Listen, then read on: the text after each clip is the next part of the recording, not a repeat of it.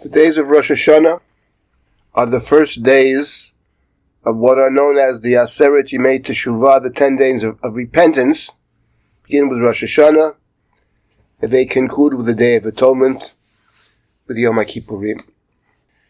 It is striking that despite the fact that during this time of the year, during the 10 days of repentance, and actually even before the 10 days of repentance, the Ashkenazi community starts on the Saturday night, the Motzei Shabbat, either right before Rosh Hashanah, or if Rosh Hashanah comes very proximate to Saturday night, the previous Saturday night, as is the case this year, that one of the hallmarks is the recitation of selichot. They are recited typically outside of the first day, where they're recited around midnight. They're recited before the morning prayers. They are recited up to Rosh Hashanah. And in the Ashkenazi rite, the day before Rosh Hashanah, there's very long, what we call selichot, penitential prayers. And between what's called the aseret, yemei, teshuva, days of repentance, there are longer selichot, longer than prior to Rosh Hashanah. The two longest days of selichot are the day before Rosh Hashanah, in the Ashkenazic rite, and the day after Rosh Hashanah, which is a fast day, Tzom Gedalia, the third day of Tishrei. And it's striking, therefore, that on Rosh Hashanah itself, not before and not after, but on Rosh Hashanah itself, which are the first 2 days of aseret, yemei, teshuva, there are no selichot at all. There are no penitential prayers called selichot on Rosh Hashanah itself. In addition to that, of course, there are also no confessions on Rosh Hashanah. The confessions we read during the selichot come right after the selichot service in the Ashkenazic rite. Shamnu, al-chet, the short confession, the long confession. On Rosh Hashanah, there are no confessions at all. From this, we may safely conclude that the day of Rosh Hashanah is not about repentance, or not directly about repentance. The theme of Rosh Hashanah, as reflected in the prayers of Rosh Hashanah, is about the kingship of heaven, Malchut, or in the central sections of the Musaf service on Rosh Hashanah, Malchuyot, we call them, God's kingship. That's the theme of Rosh Hashanah. So how do we move from God's kingship to repentance? And it would appear that the move from kingship to repentance is that in proclaiming God as king, we are describing God not only as king, but as an aspect of kingship, God is judge. This is powerfully stated in the section of the prayer we call zichronot, remembrances, and we suddenly find ourselves being judged. The response to being judged, of course, standing before an all-knowing judge, is to immediately think about what can we do to vindicate ourselves before the judge. The section is called zichronot. The day of Rosh Hashanah is known in the Torah as Yom HaZikaron, and it's also called in the Torah Zichron Shua. So Zichron Shua, the word Zikaron, God remembering, appears in the Torah sometimes as a response to prayer. For example, the Torah says in the book of Bamidbar, it talks about fashioning 2 silver trumpets that are to be sounded on certain occasions, and one of the occasions that if there's a war, Ki yavo milchama bi'artechem al atzar hatzorer etchem, that's Bamidbar chapter 10, v'hareyotem b'chatzotzrot, v'niskartem, you should sound the trumpets, hareyotem, related to the word trua, and you will be remembered. So presumably, the trumpets are a kind of prayer. It's not a prayer with words. And God's response to this prayer is v'niskartem, is zikaron. In the Torah sometimes God responds to a prayer, but not even a stated prayer. For example, the Torah says that God remembered Rachel. Vayiskar Elohim et Rachel. God remembered Rachel. Rachel, of course, we know in the book of Breshit, wants to have a child or children. She first approached her husband in chapter 30 of Genesis. Havali banim, give me children, produce for me children. Perhaps that can be understood as prayer. Some commentaries understand it that way. And Jacob's response is essentially a negative response. And then she sets out to have children in a different way. She offers Jacob to take her pilegesh, her concubine, or her slave, one that was given to her in marriage, as a wife, as did Sarah. And the child that's born is named by Rachel. So Rachel sees the children that Bilhah gives birth to, first Dan and then Naphtali. She names the children. God has given me a child. Vayiten li bein. That's not her own children. Next story in the Torah, of course, the mandrakes. There she bargains with her sister, who gives her dudaim, presumably some kind of fertility drug, fertility herb. And afterwards, she does have a child. And she says, Yosef Hashem li bein acher, she named her son Joseph.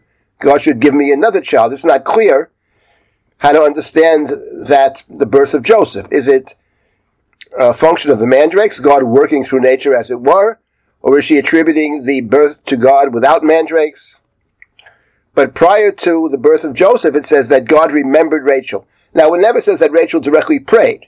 She does, in a sense, pray after the birth of Joseph. God should give me another child. Yosef Hashem li bein acher. But did she pray before? Or is God understanding her behaviors, her requests of others to be a kind of prayer?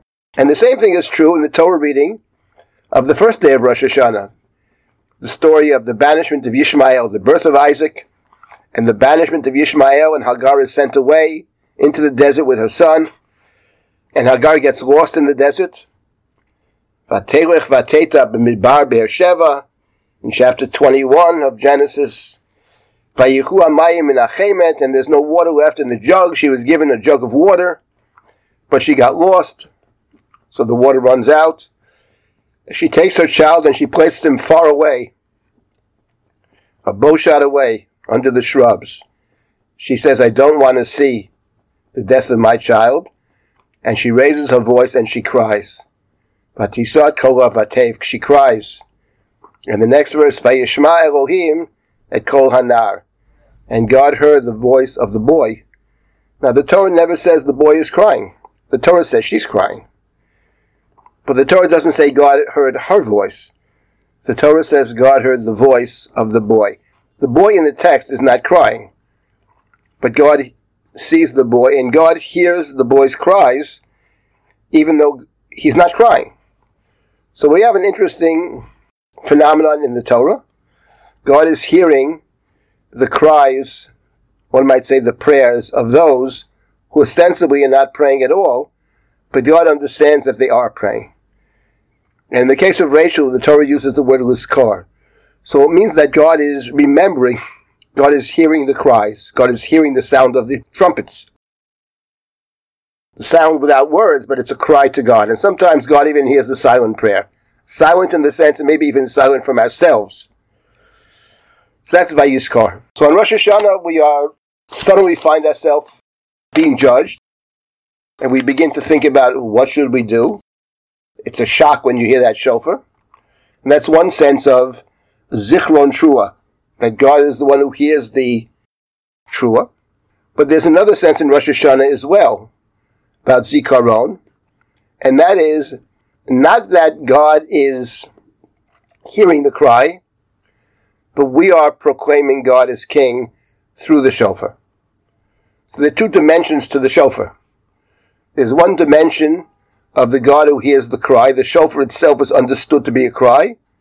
The Targum says about Yom Trua, Yom Yevava. A trua is a cry. But the other side of it is that it's a proclamation. It's an announcement. It's a coronation of God as King. And the King is a judge. We hope the King will judge us favorably, but the King is a judge. The truth of the matter is that on Rosh Hashanah, we make different sounds. We make the trua sound, which is the broken sound. And the broken sound takes three different forms on Rosh Hashanah.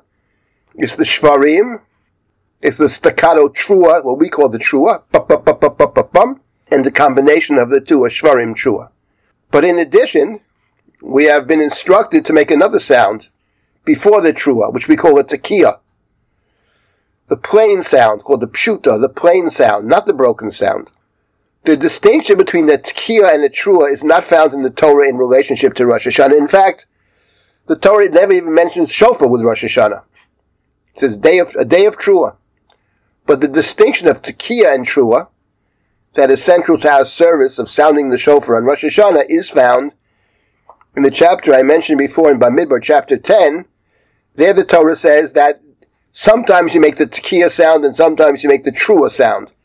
When you bring people together in the desert, you make the tekiah sound. When you're traveling, and travel always entails vulnerability, you're not in your place, that's the trua sound. On the festivals in the temple, when you bring the sacrifices of the festivals and the new moon, the tekiah sound, the joyous sound of the tekiah. Time of war, surrounded, besieged by the enemy, you make the trua sound. So we could say that the tekiah sound, the joyous sound of the tekiah, is related to the day of Rosh Hashanah as the day in which we crown God as King. The trua sound, the broken sound, cry, is in a sense a response to the tekiah. God is King means God is judge, and then we suddenly find ourselves,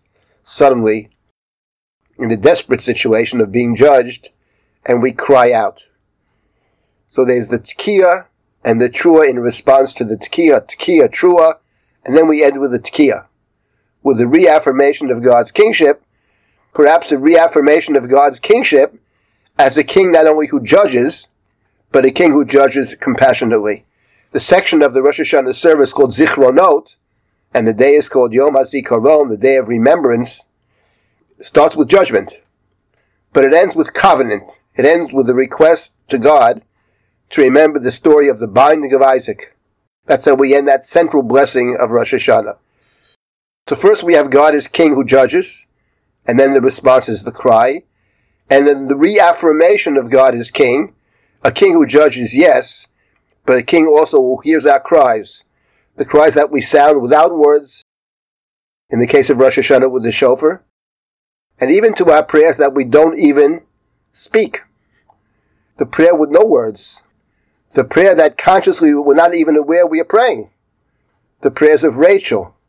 The prayers of the boy, Yishmael, about whom we read on the first day of Rosh Hashanah.